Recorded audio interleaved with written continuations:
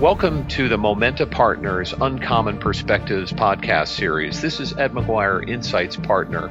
In this series, we bring you some of the most insightful and creative thinkers, authors, and practitioners who share their experiences and views across a range of topics that have relevance not just for business, but for life as well. We hope you enjoy their insights.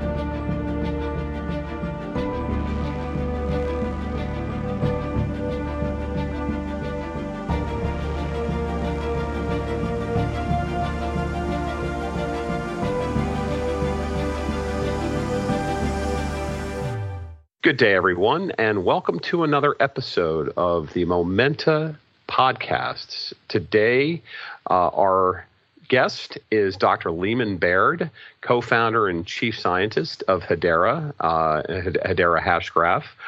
This is Ed McGuire, Insights Partner with Momenta Partners, and we're going to have an opportunity to dive into the story, the company, and this is some of the most interesting technology out there. I've had the opportunity to follow some of the work that the team's been doing over the last couple of years, and Hedera Hashgraph has been a guest on one of our prior webinars, so I could say we've been actively, enthusiastically following the developments on the company. But anyway, first of all, thank you so much for joining us. Oh, thank you. It's great to be here with you. Thanks. Well, I'd love to just start out with a bit of your background. Rather than read your bio, I'd love to just get a little bit of context and understand a bit more of your history and what really brought you to your current role. Okay. Well, I'm a computer scientist. I just love playing with computers and algorithms and that sort of thing. I was a professor. I've been a scientist in a lot of labs.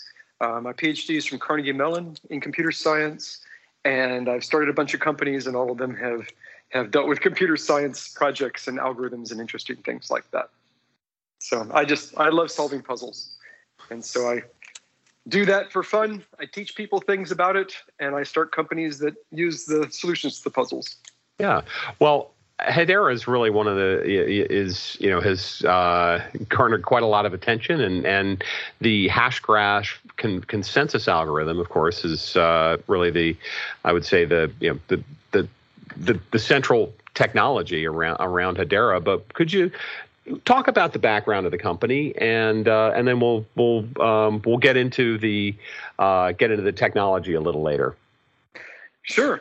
So originally it was just an interesting problem. Could we have some kind of a system for allowing people to share a space on the internet that they wouldn't have to pay some server to be holding? It would just be their own computers, but it'd be trustworthy and it'd be super fast. And it was an interesting math problem. I kept working on it and convincing myself, no, it's not actually possible. You could be secure or fast. You can't be both. And eventually, I kept putting it aside, but it kept coming back and haunting me and gnawing at me. And I just kept working on it. And eventually realized, if you just store a couple of hashes with each message, then you can get a complete history of the messages. And then you can just know the answer without having to talk to each other about what order to put them in. And you get the ABFT, the strongest security possible, and it is extremely fast. In some senses, it's about as fast as the internet would allow, and the laws of mathematics would allow. We can talk about that. But it seemed like a really good system. It's the highest security, and it's fair, which other systems are not. Fairness of ordering.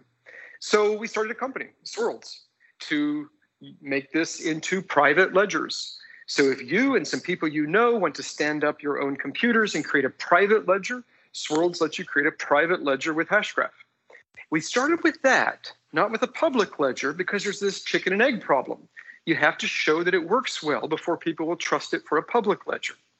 But in 2016, we said, okay, we are releasing to the world this idea that we have this private ledger, but when we get traction, what we need to do is create a public ledger. That's really what you want to do. And we've got to build trust. So we've got to build a council of the most trusted companies in the world and make sure they are diverse. Make sure they are on different continents and in different areas, different industries, and that they will even be diverse in time, put term limits on them. And that was the genesis of Hedera. Let's take this great technology that we've been using for private networks. Let's make it a public network. and let's make this public ledger be run by people you can trust, who are diverse enough that you couldn't bribe them all to do something bad.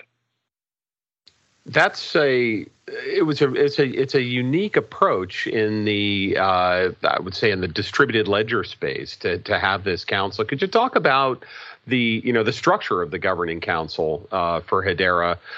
It's how it's different and how it works, and what some of the advantages of your approach are. I think you alluded to it before, but what are some of the advantages of having that model? Yeah. So you could just say, well, we'll just let whatever programmers are most into this, or let some of the miners that are into this vote, and let them run it. But then, of course, they get into disagreements. And what do they do whenever they disagree? Well, they split. They have forks. And when your state is splitting, that can be a really bad thing.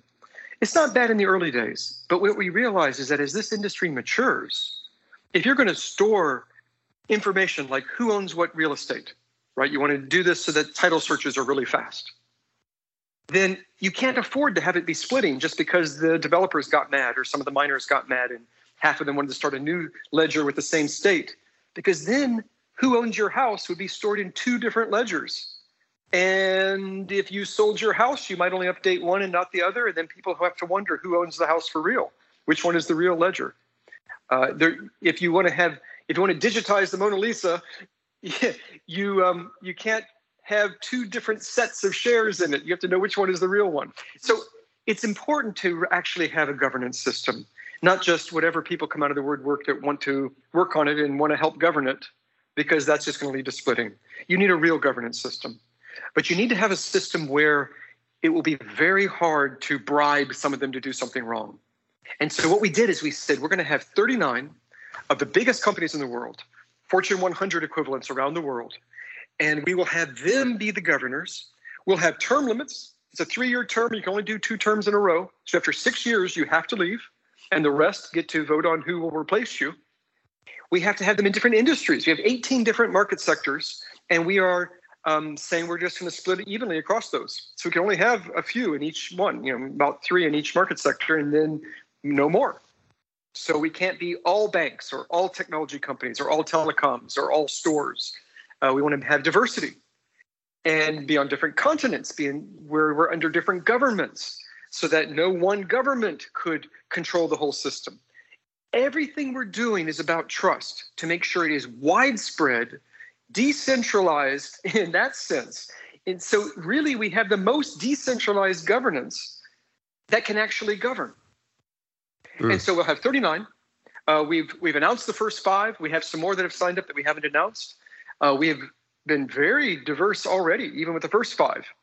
So we have the largest bank in Japan, Nomura, and we have the largest telecom in Europe, Deutsche Telekom. We have Swisscom blockchain for technology, and then we have one of the largest online and brick and mortar retailers in Latin America, Magalu, Magazine Luiza.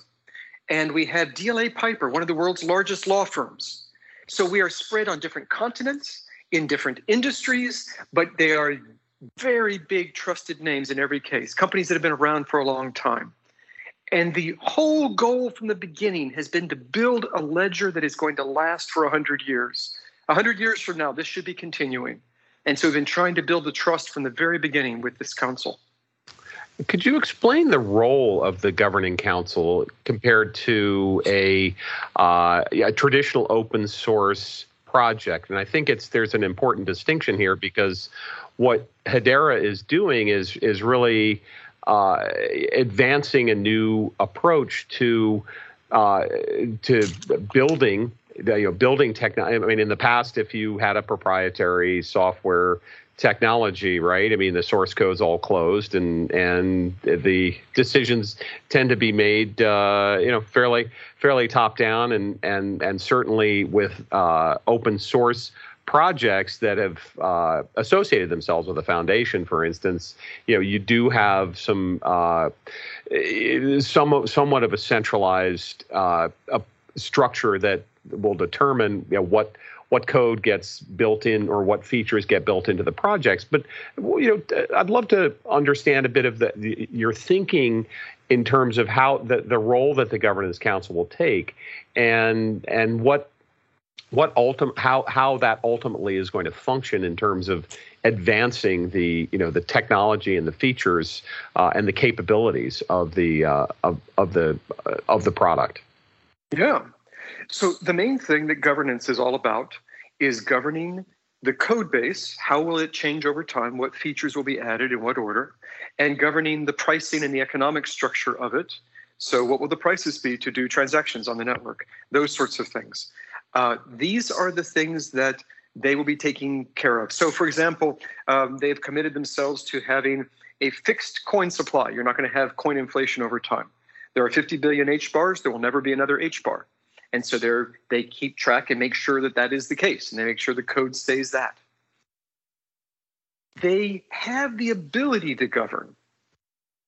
The code will evolve the way that they want, and we're doing everything we can. We even have technological ways of doing it where there's state proofs that have a ledger ID that makes it hard to split the state and to fool people into thinking that you have the real one. If there's ever a disagreement and half the miners go one way and half go the other way, how do you know which one is the real one? Well, there's actually a cryptographic way here of determining that. And so we are doing everything we can to make it so that it can't split, that it'll be run by one group, and then making that group trustworthy. So what does the group do?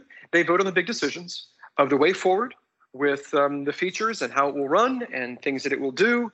It will grow over time to have lots of nodes, but they want to make sure it happens in a way that is secure. They will be monitoring what happens with the coin supply. They will be setting the prices, and that's the purpose of the council. And we've already had a number of meetings. We've had a couple of in-person meetings where the whole council got together, and now we're starting to have committees within the council. Well, I think it's really critical to be able to have this level of engagement from established companies, right? For this,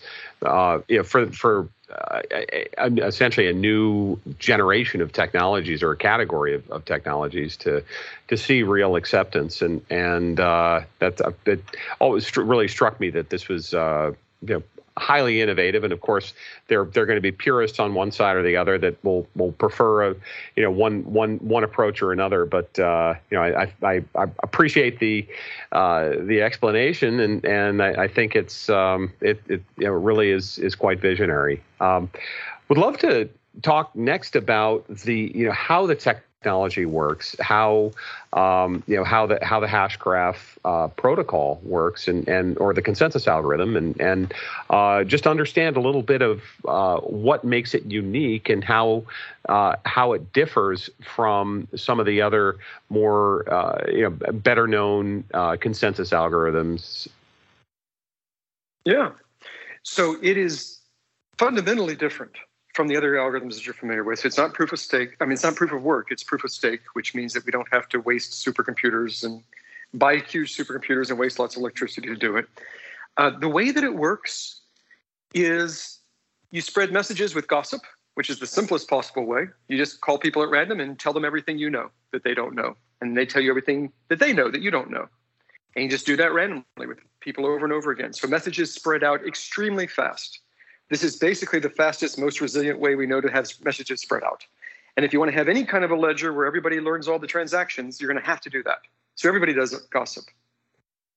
Then what we do is every time you send someone a message, you just tag on two little hashes, which are just compressed versions, fingerprints of the last message you created and the last message you received. So when you send me a message, you will tag on at the bottom the hash of the last message you created and the last message you received from someone else. And the thing that we are gossiping is this big pile of messages. But the messages, because of those hashes, are themselves telling us how we talked to each other. In fact, if I look at this big pile of messages and look at how the hashes connect them, they form a graph which shows me a history of how we all talk to each other. But if I have that, then I know what you know. And I know when you learned it and who you learned it from and where they learned it and when they learned it and who they learned it from.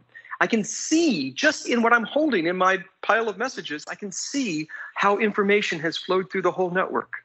And I can actually use that to do very strong asynchronous Byzantine fault-tolerant consensus algorithms to put them all in order in a way that's guaranteed to be the same way that everyone else will put them in order. And we don't have to talk to each other at all about that.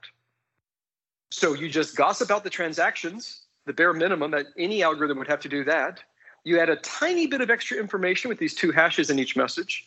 And then with 0 more communication, you come to consensus. And you know what the answer is. After when you receive a message, after you receive a few more, you will suddenly know what order that first message was in the consensus order.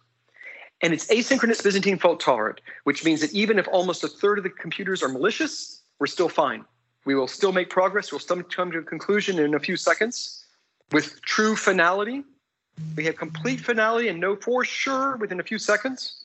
And nobody can stop us if there's just less than a third of the computers being malicious.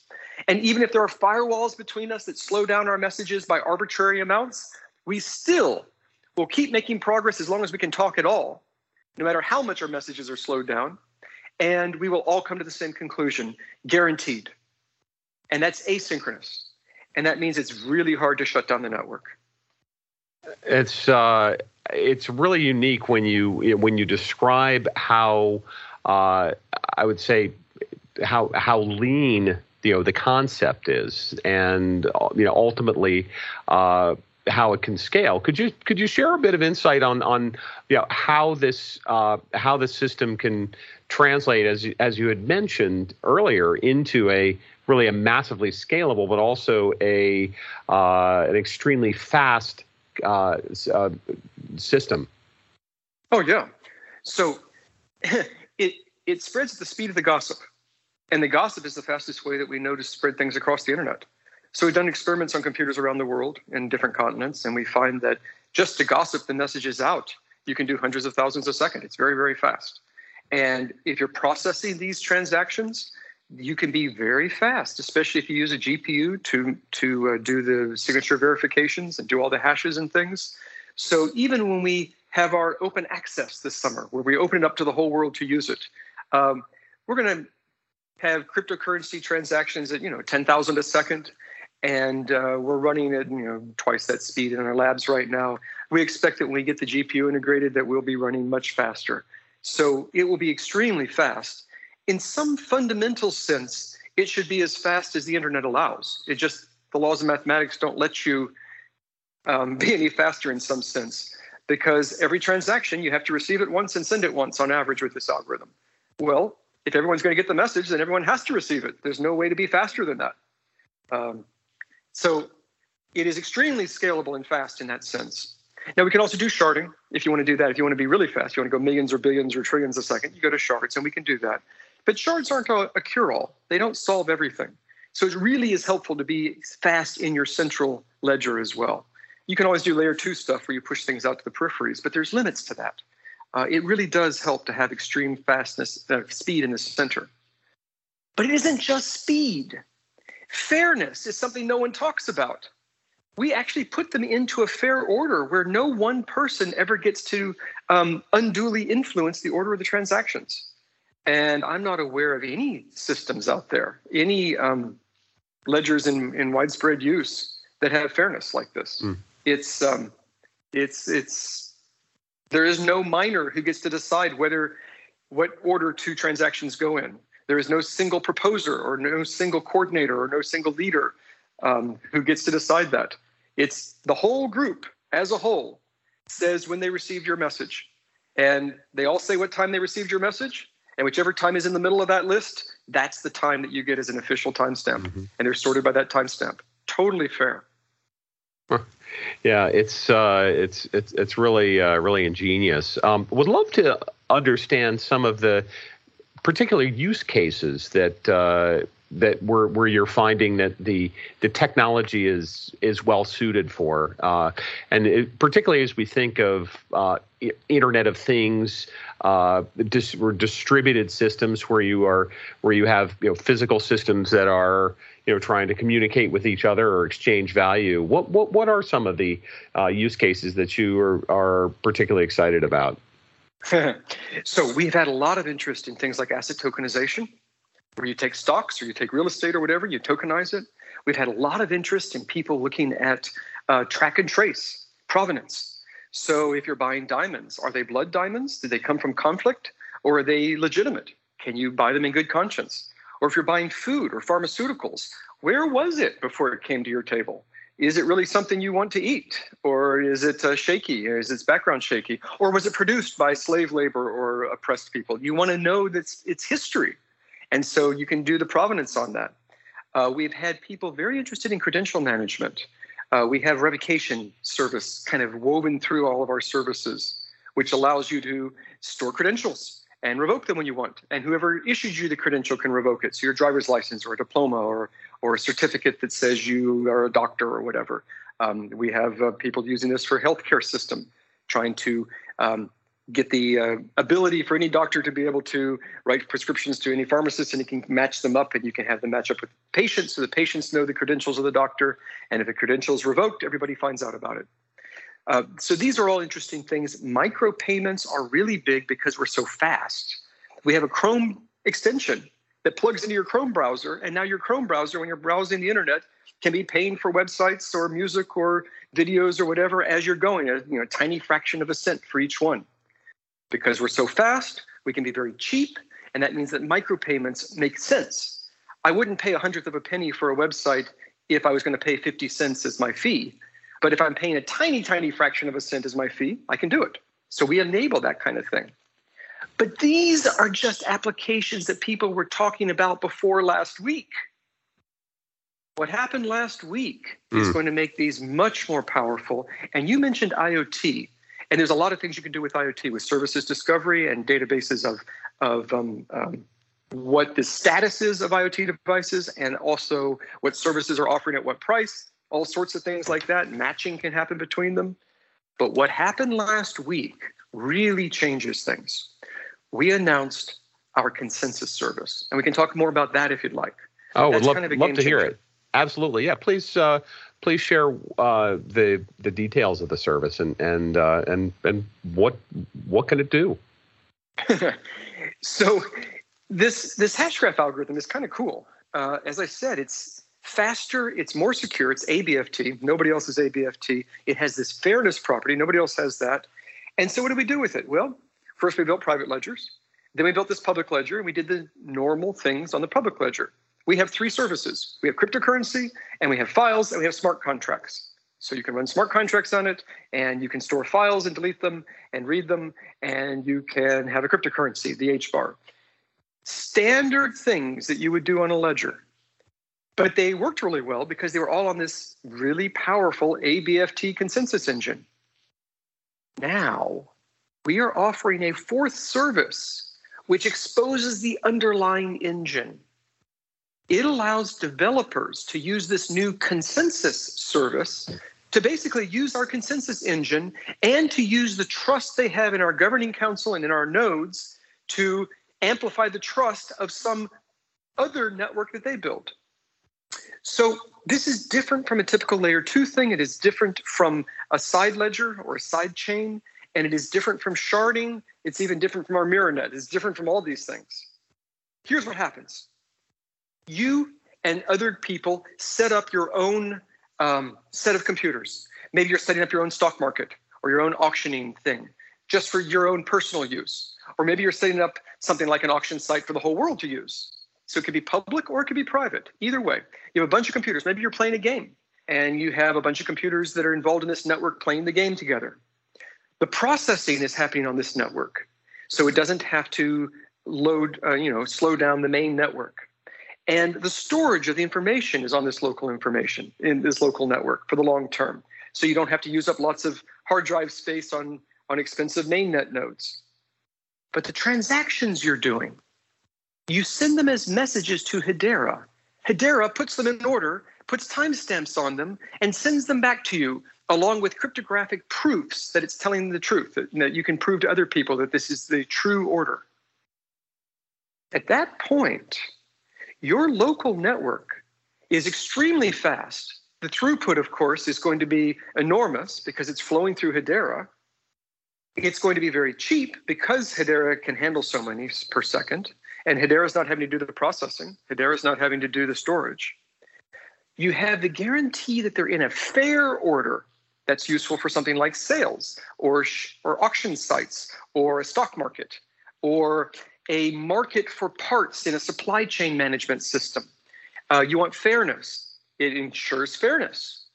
And even if the computers in your application network aren't trusted, if even one of them is trusted, then you can trust the whole results because you have these proofs coming from Hedera. So really, you're inheriting the trust of Hedera. If you trust that Hedera has more than 2/3 of its nodes being honest, then in your application network, you only need to trust one node as being honest. And if you're running one of the nodes, you trust yourself and you're done. You have 100% trust. And if there's ever a dispute, you can just go to the court and say, look, here's the list of the messages. Here's what we calculated from them. And here's a proof from Hedera that this really is truly the right ordering for these messages. And you could prove to a court. You could prove to an auditor. Go ahead. Oh, well, I was just going to say that you have taken a really open approach to enabling people to write smart contracts on really on your platform, and was just going to go into wanted to ask a bit about what you have done to enable people to build applications and employ smart contracts on the platform. Oh yeah, so we have Solidity. You could take a smart contract that you wrote for Ethereum and just move it over to us unchanged, and it will run perfectly well. And so every smart contract that's ever been written for Solidity just runs right on top of us. All those from Ethereum would just run directly on top of us. You can do that from day one, and it's easy. And it's what you're used to. And we have Chainlink providing services for oracles, so you can even use oracles on it. We have, even though we don't have blocks, we've implemented the command that says, tell me the timestamp on this block. And that allows you to do things like atomic swaps with other ledgers. So all the things that you would want, you can do. And all the code you've already written, you can use. If you have developers who are familiar with the language, they can get right to work. And you don't have to stand up any nodes. You just run it on top of us. Or you can do this thing with the consensus service and actually make it run at the speed of a native service on your own AppNet, which is faster and maybe cheaper and maybe cleaner. And you can write in any language you want, not just Solidity. The downside, of course, is that you have to manage this other network. Your application network, you have to find computers for it and hook them together and manage how they're connecting and everything. And that's where the partnership with IBM comes in. So using Hyperledger Fabric, you can easily manage your AppNet. You can stand up your AppNet and manage it so that it becomes easier. So that actually may get people to switch from smart contracts to just building AppNets in many cases, because you get increased speed and privacy. You can have complete privacy there. In a smart contract, you don't have privacy. But if you want to do a smart contract, we support it. But if you want to do this thing on the AppNet using our consensus service, you could use Hyperledger Fabric. And we jointly authored a paper with IBM, with Brian Gross at IBM, to do that. And we just had a webinar last week, and I talked for the webinar, and also Brian talked on the webinar. So it was us and IBM together doing the webinar. Fantastic. Could you talk a bit about some of the important partnerships and some of the key players in your ecosystem? Yes. So we have IBM is a key player here that we just talked about with Hyperledger Fabric. We also have over 500 dApps that have already said they're going to be running on top of us and have been talking with us. And they have even, a dozen of them or a bunch of them are planning to launch on day one of our OA. We're going to get them put on the network before OA so that they can turn on right at the moment of OA at open access when we open up to the world. In addition, there are people who have stood up things, not even, we didn't do it, they just did it, like Helix. The Helix incubator is really interesting, the Helix accelerator. So what they do is they find people who have cool ideas that they want to build on top of Hashgraph or on top of Hedera, and they fund them. They give them a stipend. They bring them to their accelerator offices for 10 weeks. They teach them about how you do a startup and how you develop stuff. They let them work for 10 weeks and build their applications. And then at the end, they all present what they have created. And the best ones get further funding to develop a company. And they only do it for companies building on top of Hedera. And they've already had their first 10-week program happen, and the first batch of companies went through. It's very cool. So Helix is doing this accelerator, and that wasn't even us. It was just someone else wanted to do it. And I said the Chainlink is doing the Oracle stuff, which is an important part of the ecosystem. Of course, everybody who has any tools that work with Solidity already work with us, so our ecosystem is large in that case. We have an SDK that we wrote in Java, but outside people have written SDKs in a bunch of other languages. We have a community that's developing this open source software. And our whole stack, aside from the ledger, is open source. And so the SDKs are open source, and our wallet on iOS and Android is open source, and we have people that are contributing to that. We have plug-in to the Chrome extension, for the plug-in to the Chrome browser that I told you about. That's open source. And we have people then that can get involved in that at hashgraph.org is where some of that stuff is living. So that's just the ecosystem building around us. And that doesn't even mention the really big companies that are interested in using this for enterprise applications, including our own council members, like DLA Piper is one of the world's largest legal firms. They are really interested in asset tokenization, and they plan to be doing that on Hedera. And very interesting things will come out of that. No, that sounds it sounds really exciting. So, just wanted to ask if there are any misperceptions about Hedera that you encounter out in the market as you're evangelizing and building the community. I don't think it's misperceptions. I think it's just lack of knowledge. Like people maybe aren't aware that we're ABFT, or they know it, but what does it matter? Well, what it matters is, can people shut down the network easily? If you can shut down the network, that's a bad thing. If you're just playing games, maybe it doesn't matter if the network goes down for a few hours. But if this is supposed to be a real world important thing, major companies building on top of it, you can't afford for that to happen. So ABFT is important. Or what about fairness of ordering? If you just are playing games, maybe actually even with games, you care about fairness of ordering. If all you're doing is very slow things, maybe you don't care much about the ordering. But if you wanted to do a stock market or an auction, or you wanted to do a game, then the ordering matters a lot. And the fairness of ordering matters a lot. And we're the only ones that are doing it. We order based on the median of when everyone in the network receives it, everyone who's active. And we're ABFT on deciding who was active. So people don't know about these things. And then, of course, the really big news is the consensus service. And that just was released last week. We just told people about that. We've already integrated it with Hyperledger Fabric. And this is an enormous game changer. And I think it's just going to take time for people to wrap their minds around what it means to have such a service.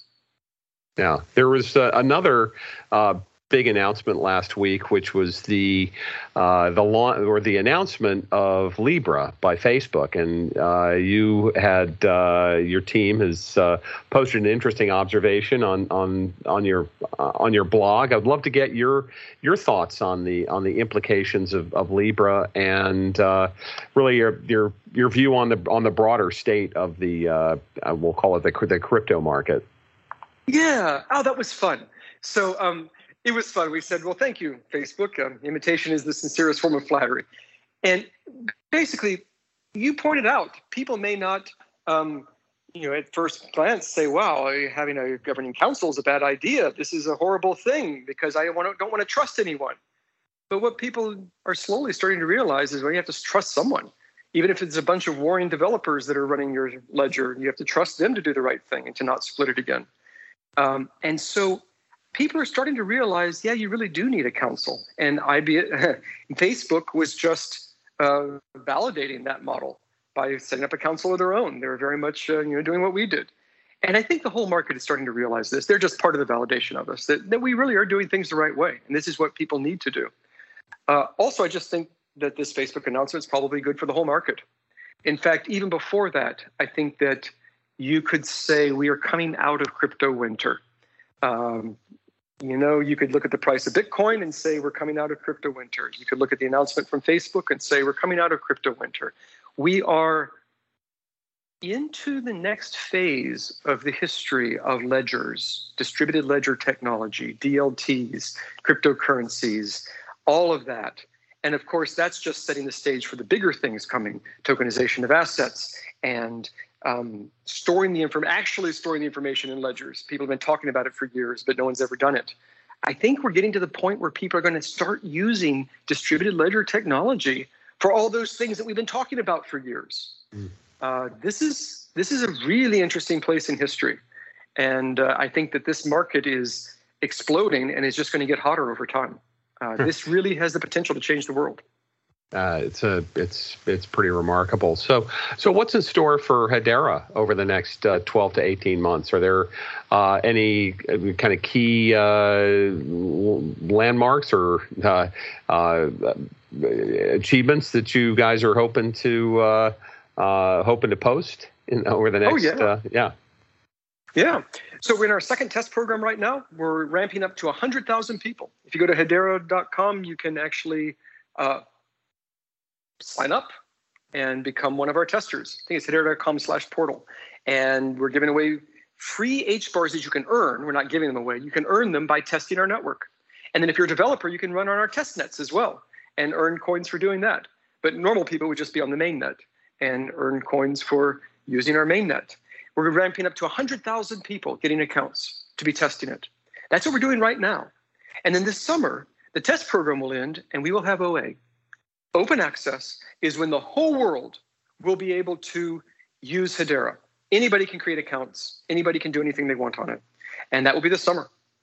And so we're looking forward to that. Going forward, we will be also announcing more council members. We announced the first 5. We have some more that we're about to announce. This summer, we'll do that probably before OA. And then we have others coming in the pipeline very rapidly. What we've noticed is that the more traction we get, the easier it is to find people that want to be council members. And we have a very high bar. We are only letting the very top people in each industry join us, and we're ensuring diversity. Over time, over the next year and a half, we will continue to add features. We will continue to move down the path towards things like having more and more nodes and then eventually sharding. When you have enough nodes that you can trust, you can go to sharding. We have this path to going to being purely permissionless, where anonymous people can run nodes and anybody can run a node. And we had a webinar that explains the whole path to that. We have the release schedule for our tokens. I told you that we are never allowing inflation, and we have set out a 15-year release schedule for the tokens. They will be released to the market along this trajectory. It's a nice flat trajectory, just a constant rate of release for 15 years. We will be encouraging companies to be building on us and building an ecosystem, doing training, building tools, organizing the community. We have meetups all around the world. Lots of cities have meetups where people get together and talk about us. And we'll be encouraging them to do even more and to be building on top of us. We have a Discord channel for lots of developers and a Telegram channel and all sorts of things. And they will continue to talk about it. So I think that we are right now at a very exciting time. We're about to have OA. We're on a trajectory to be doing a lot of really interesting things. And I just can't wait to see all the things that people will build on us beyond the 500 companies that have already talked to us, developers that have already talked to us. Well, fantastic. I think you alluded to a lot of the resources, but just a final question: Are there, where can people go to learn more about the project and get involved?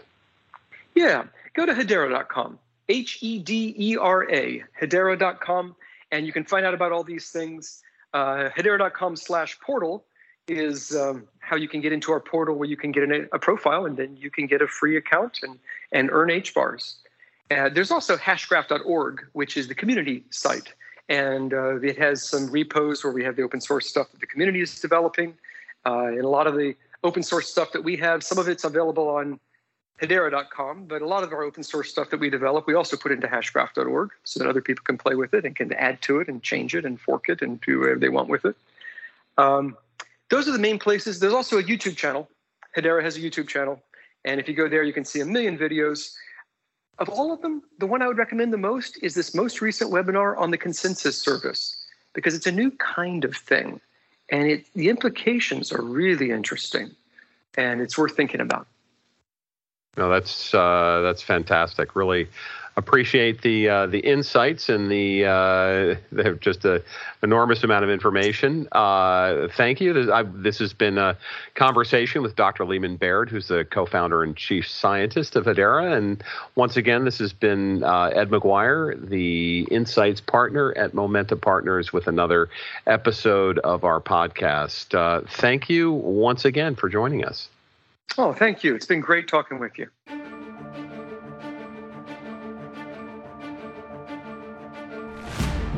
You've been listening to Momenta Partners' Uncommon Perspectives podcast series.